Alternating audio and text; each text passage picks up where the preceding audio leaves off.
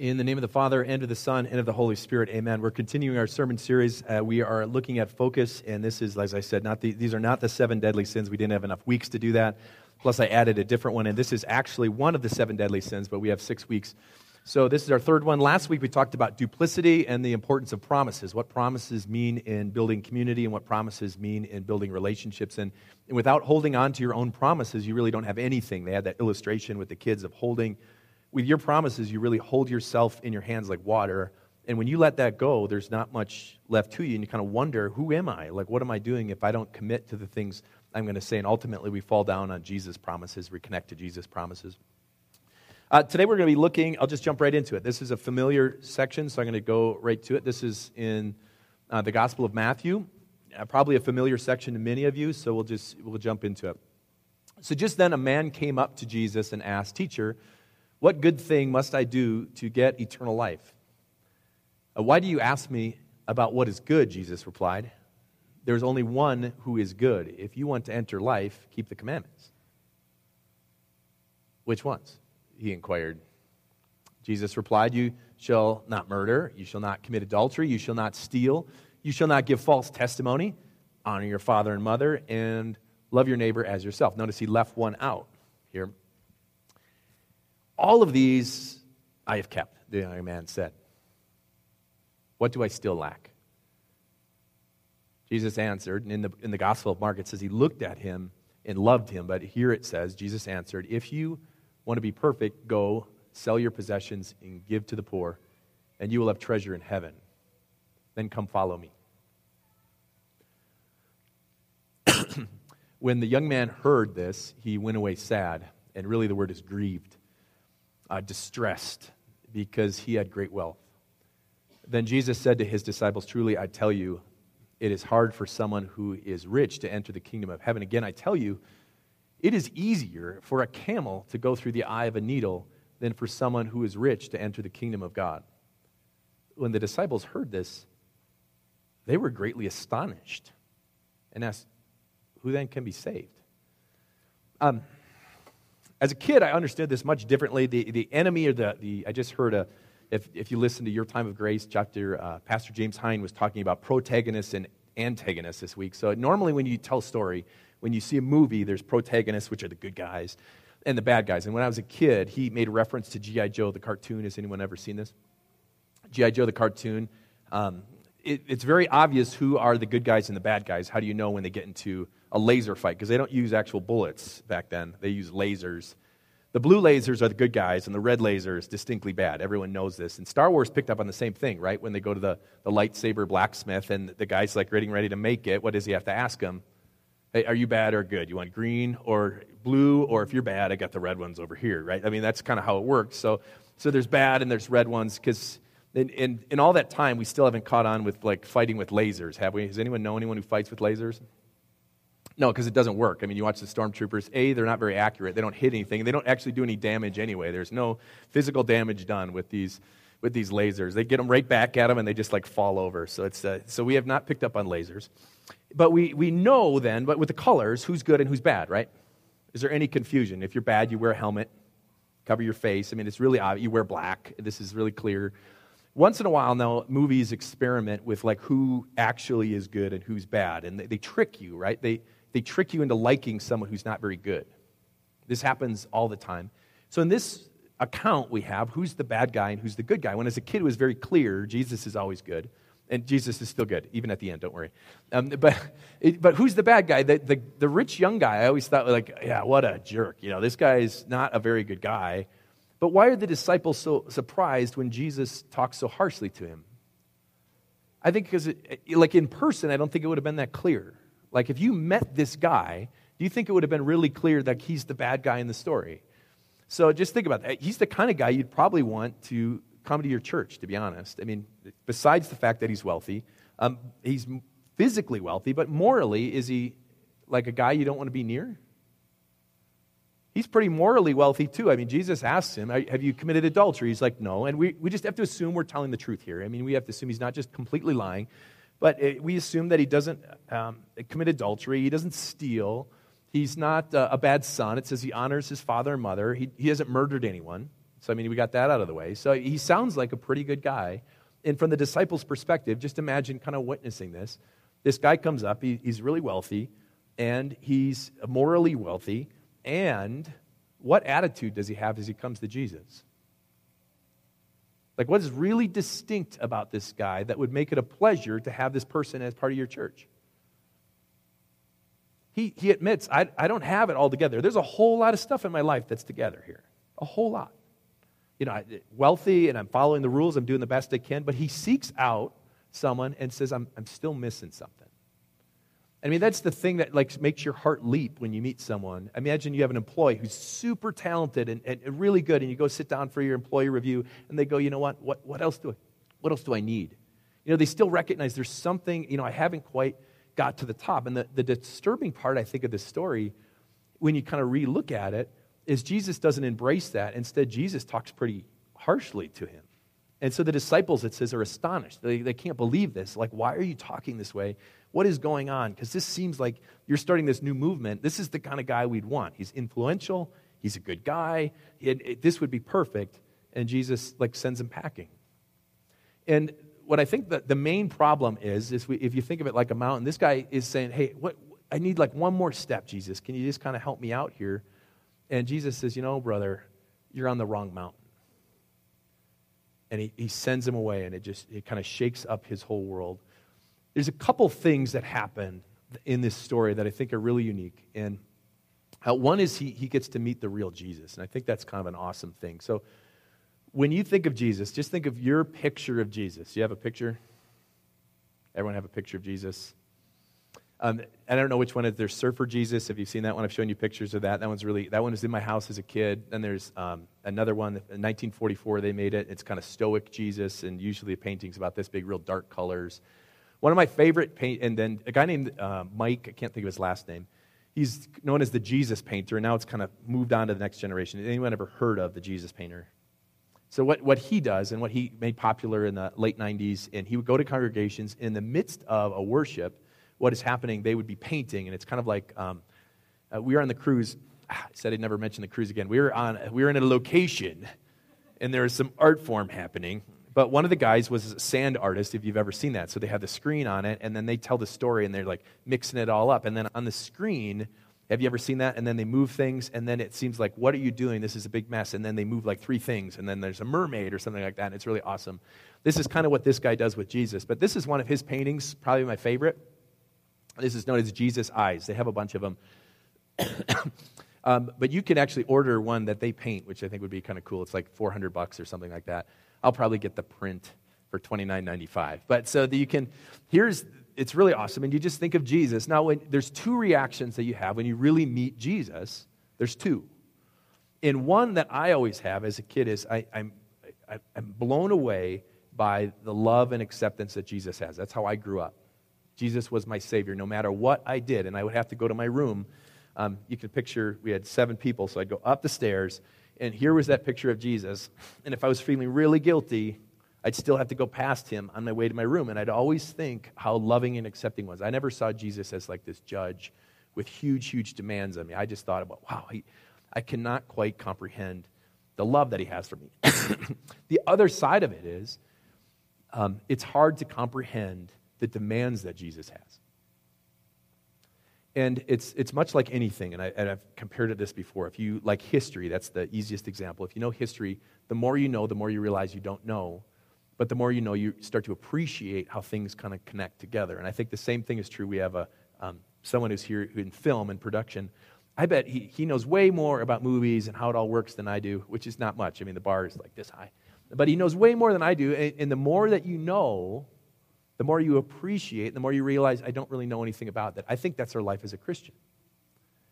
Doesn't it seem like that? I mean, our job is to grow in Christ, and what that means is you're growing in a knowledge of these 2 extremes. And we're growing more and more understanding that Jesus demands more than we ever imagined. It's more than just like kind of taping him part of your life, or it's more than just like getting a painting on your wall and now you're good to go. The demands that Jesus wants is you're on the wrong mountain. He demands it's a totally different view of things.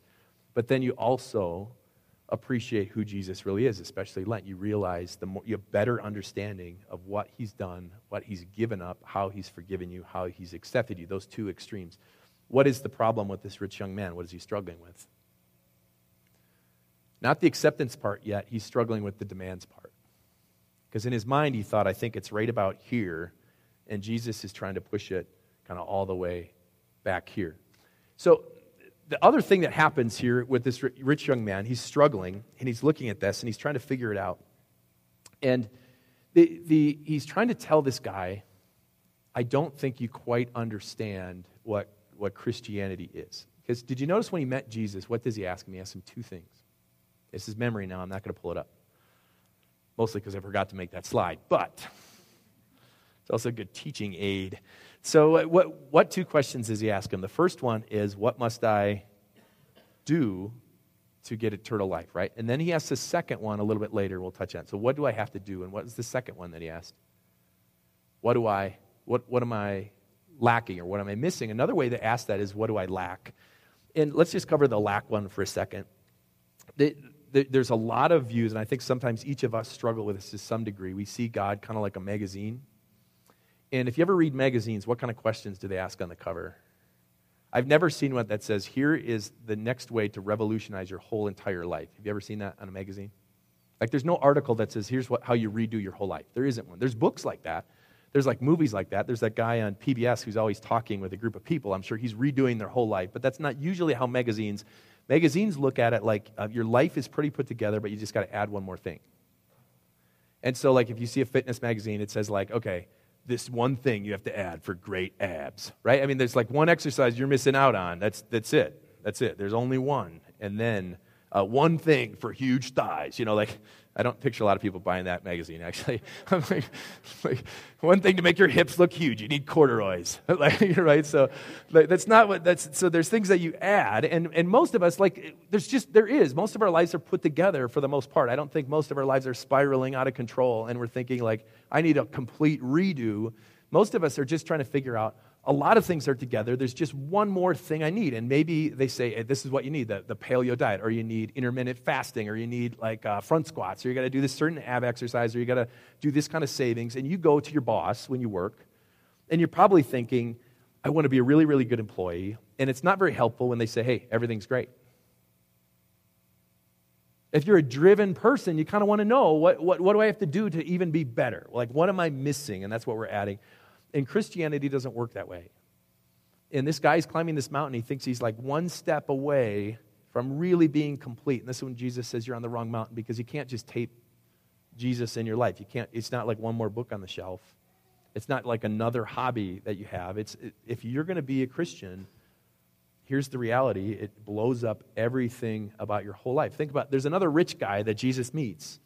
And this is right close to, in John 3, so John 3:16, he speaks that to an individual. The guy's name is Nicodemus. He's a rich old guy, not a young rich guy. And he sneaks to Jesus in the cover of the night. And he's like, hey, what's the deal? What do I have to do here? And what's Jesus' response? He doesn't say there's just like one more thing you're missing. He says you have to be born again. Like, you got to start over. Your only chance to understand who God is to start over. You got to start over on a different mountain, in a sense, is the picture. Second thing he struggled with, that it's not something that we add to our life. And the second thing I think he struggles with, this individual, is what is it that I must do? And I think it's really interesting when Jesus kind of interacts with him. He gives him a lot of the low-hanging fruit, right? Has anyone here murdered anyone? Okay, just checking. Like, I shouldn't ask that out loud, because then I'd probably be obligated by pastor, parishioner, but other people aren't, so you get busted. So like, no one's murdered here. I mean, no one, like the adultery. Okay, so you kind of go down this line. The one thing that he doesn't ask is, like, when they summarize the commandments, they say, he even adds that one, love your neighbor as yourself. What's the one commandment he's missing that you probably know? What's the one that immediately comes to your head if you'd summarize the commandments? Love your neighbor as yourself, and we missed one. Love the Lord your God with all your heart. Okay, so he misses that one. So Jesus kind of comes into his world, and he says, okay. I understand you're a pretty moral, upright guy, and you want to kind of climb this mountain of Jesus, because that is a legitimate way to get to God. If you want to get to God, you follow the commandments. Jesus himself said that. That's exact. You can do that. And the guy's probably picturing this like, okay, the dirtbags are down in the bottom, and the really good upright people, me, are up towards the top. So I'm really, really close to having this relationship with God. I'm super close. I just want that assurance. But Jesus says, okay, we're going to just try one out. We're going to try one command out. How's that sound? Just one. And he said, he comes to him, and in Mark, it says he looked at him, and he loved him, and so he sees exactly what this person needs to hear. He says, here's what I need. You got to sell all your stuff. And he goes away sad. Why does he go away sad? Because money was a big deal to him. Right? Money had captured his heart. I'm not sure what it was about money. And today we're actually talking about greed. I'm not sure what it was about money, but money has a pull on a whole lot of different directions. And money is a powerful, powerful thing. If you think about, when they talk about power, they talk about like power and sex and money. All of those are powerful, powerful things. But what can money give you? Really, what can money give you? If you have a lot of money, what can it give you? I think it gives you a sense of control. I think that's great. It gives you a sense that who can push you around if you've got money? If you got enough, you can do just about anything you want. Someone says, hey, you're not allowed here, I'll buy the place. That's what, and I've told you that story before. A friend of mine, and they were playing a game in Madison. They were playing this, I shouldn't say, they were playing a game in an establishment. And the dad, who was a VP for Briggs & Stratton, vice president, and they said, you're going to lose, you're going to run out of money, because he's playing his sons. And he said, they'll run out of beer before I run out of money. So what kind of control does that give you? I couldn't say that statement, right? I'd have to I couldn't say that, but he could. There's a sense of control. There's a sense of security that comes with it. There's a sense of power. There's a sense of freedom. If you got enough money, you could just say, hey, I'm going to go someplace, right? That's an appealing thing. And if you don't have it, what kind of grasp does money have on your life? You think about it a lot. You wonder if I had just like a little bit more, then maybe I could have some of that security. You look at other people who have it, and your heart kind of is envious. You wish you had their situation. Money is so powerful.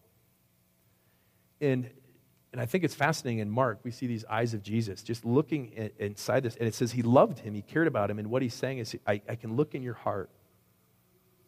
I'm looking in your heart right now, and I know this doesn't feel good, but here's what you need to hear. Jesus always has an ability, I think, to look in our heart, and we can see people's heart. This happens like when I do, let me ask you this situation. Have you ever talked, let's just say it's at work or at school, you've talked up to someone about being like the nicest person, and then someone else that you're talking to gets really uncomfortable? Has that ever happened to you? Or it'll happen once in a while when I'm doing a funeral, and mostly when I was younger, you talk about a funeral and you talk about what a fantastic person an individual was, and sometimes you see people a little bit squirmy. Why do you think they're squirmy? I don't know their heart like they know them. If you really know someone, you kind of know their heart. Like right now, if I just said, talking about your dad, I'm going to just pick an example. I said, let's tell you what. Your dad was the greatest person I've ever met. He's so nice and so giving and so loving and so patient. And I went on and on and on about how great your dad was. Does that make you uncomfortable? Because we all know the times when our dad was not patient and not loving and not kind, right? You can go all the way down the line, so it makes you uncomfortable. So what Jesus is doing is he's looking inside this guy's heart, and he's saying on the outside to a lot of people, it looks pretty good. And so I use the example of a needle. You can Google a needle under a microscope. Here's the pictures. So when you look at a needle, I'm getting older, so all needles look good. I've never seen one I'm like, oh, that's atrocious looking needle. Like I've never seen one that I can tell with my own eye that looks bad. Once in a while, you can see like the end bend. Have you seen that happen? I examine needles apparently more than anyone else. So that's what they look like. But then this is the same needle. They just go under closer and closer, and you start to see how scarred it is. You start to see even the end is bent. You start to see, and that's kind of how our hearts are. We know how someone else's heart is. The people that are closest to us, we see darkness sometimes in their heart, and we see the mistakes that they've made, and we see that. But whose heart do we know better than our own? And who knows our heart even better than we do? And sometimes we don't even know what the real problem is. But Jesus has this ability, when you meet the real Jesus, is to look right into his heart and say, I can see the dark spots. I think of it like, just imagine someone, you're in your garage, and you've got your child with you, one of your kids, if you have kids. You have your child with you, and someone who feels wronged by you comes and they have a weapon, and they come and they said, I'm going to take something very precious from you, and it's not going to be your life. And what are you thinking right at that moment as you hold your child? And you start to shake and you start to get worried. And they said, I'm going to take your Sears air compressor. Like, would there be a sense of relief right here, right? I mean, it's 30 gallons. I mean, it's a pretty legit air compressor, but I'd be like, okay, what happens if he said, I'm going to take your 2003 Volkswagen Wagon TDI with rust behind the front wheels? Like, what would I say? I've been waiting for someone to steal this for years. Like, the keys are in it. Go ahead. It's insured. I keep comprehensive on just for such an occasion, right? That's what, this would not bother me, but what happens if he says, I'm going to take your kid, right? It becomes very clear what actually matters to you. It becomes very clear, and I think the same thing happens with Jesus. There's so many things, but when those things start taken away, you become very clear what actually has some value to you. And this is what happens. I just saw a thing on tornadoes. Our kids were watching a documentary, and it just obliterated. This was like I could name any state, right? Just about any Midwest state, Kansas or Oklahoma, I think it was Oklahoma. Totally obliterated the town. Their car is gone, and their house is gone, and it's just like the family, and everyone was safe, and they couldn't believe it. It's a miracle. At that moment, what do you see is valuable to you? All that stuff is left, and you say, you know what, if I've got my kids, got my family, I think I'm pretty rich. And that's what Jesus is trying to show this man. He looked into his heart, and he says, money has a pull over you, so get rid of it. I can see, Jesus is saying, as he looks in his heart, he's saying there's something that has a control over you, and it's killing you, and you don't even know it. Maybe it's not money for you. I mean, if Jesus would be here and you know, like his eyes are looking in us, maybe it's not money. You know, maybe it's appearance. You know, maybe it's your job, but there's something that Jesus can look into your heart and say it's going to kill you. There's no rule that says you can't have cash. Remember Zacchaeus? He climbs up the tree, and then he comes down, and he's so delighted that Jesus invites him to his house. He says, I'm going to give away half my stuff. And does Jesus go, keep it coming? No, there's no rule about what you have to give to Jesus, but there is a rule that says if something has so captured your heart, you got to get rid of it because it's killing you. And so what this guy was lacking is not the ability. Jesus comes to Abraham. Think about that request, and he says, take your son, your one and only son. What is that request? There's something that seems to have captured his heart, and Jesus says, before this kills you, I have to take this out. I don't think the thing that the guy was lacking was just giving his stuff away. I think what he really lacked is recognizing where his treasure was. That Jesus, no matter how much money you have, if you just have Jesus, like those people in the tornadoes, if you just stand alone with Jesus, this is where your treasure is. His forgiveness is more valuable than anything you can own. His compassion is better than anything you've ever seen. His acceptance, what does it mean to say that Jesus says, I am the thing that you can delight in, because when you delight in me, I delight in you. When his disciples came back from casting out demons, do you remember this part in the Bible? So he sends them out. He sends out the 70, it says. He sends out the disciples, and they come back, and why were they super pumped? Why were they pumped? I would be pumped if I was part of the 70. Because they're casting out demons. So they come back and they talk to Jesus and they're like, you would believe it! Like, we're sending out demons, and they're all pumped and they're telling Jesus about this. And what is Jesus' response? High fives, right? No, he does not high five. What does he say? He said, rejoice not in the casting out of demons, rejoice that your treasure, your name is written in the book of life in heaven. And I think that's an awesome thing to say, this is where our true value is. Our value is not here. Our value is going to be in heaven. And there's different ways that the Bible describes this that says when you treasure God, God treasures you. And there's different ways that it does that. There's a picture of the Old Testament. We talked about the priest. And they wear this kind of amazing garment. Have you ever seen it? It's full of like jewels and all these things. But the jewels are 12 of them. And those 12 jewels are the names of each tribe right around the priest's heart. Who is your high priest? It's Jesus. And Jesus says it a little bit differently in the book of Isaiah. He says, I've written your name on my hands. I've carved them on my hands, which is a different picture. You can get a tattoo like on your back, right? And how often do you see that? For the first month, probably every time you walk by the mirror, as you kind of like scoot by like that to see it. But I mean, after that, you don't see it very often. And do you see it maybe on top of your hands? I think maybe. But just the other day, I was doing, we had to do bar muscle ups, which is more than you need to know. But I had to do as many as I could, and I tore my hands. You can see dark marks. That's like 2 weeks ago, and I had to super glue the things because it kept splitting. That's the medical way to do it. Don't worry about it. So, but I see them all the time. I see them all the time. I'm trying to get rid of these dark marks and these cuts that have been kind of split open. What would happen if someone put their name right in your hand?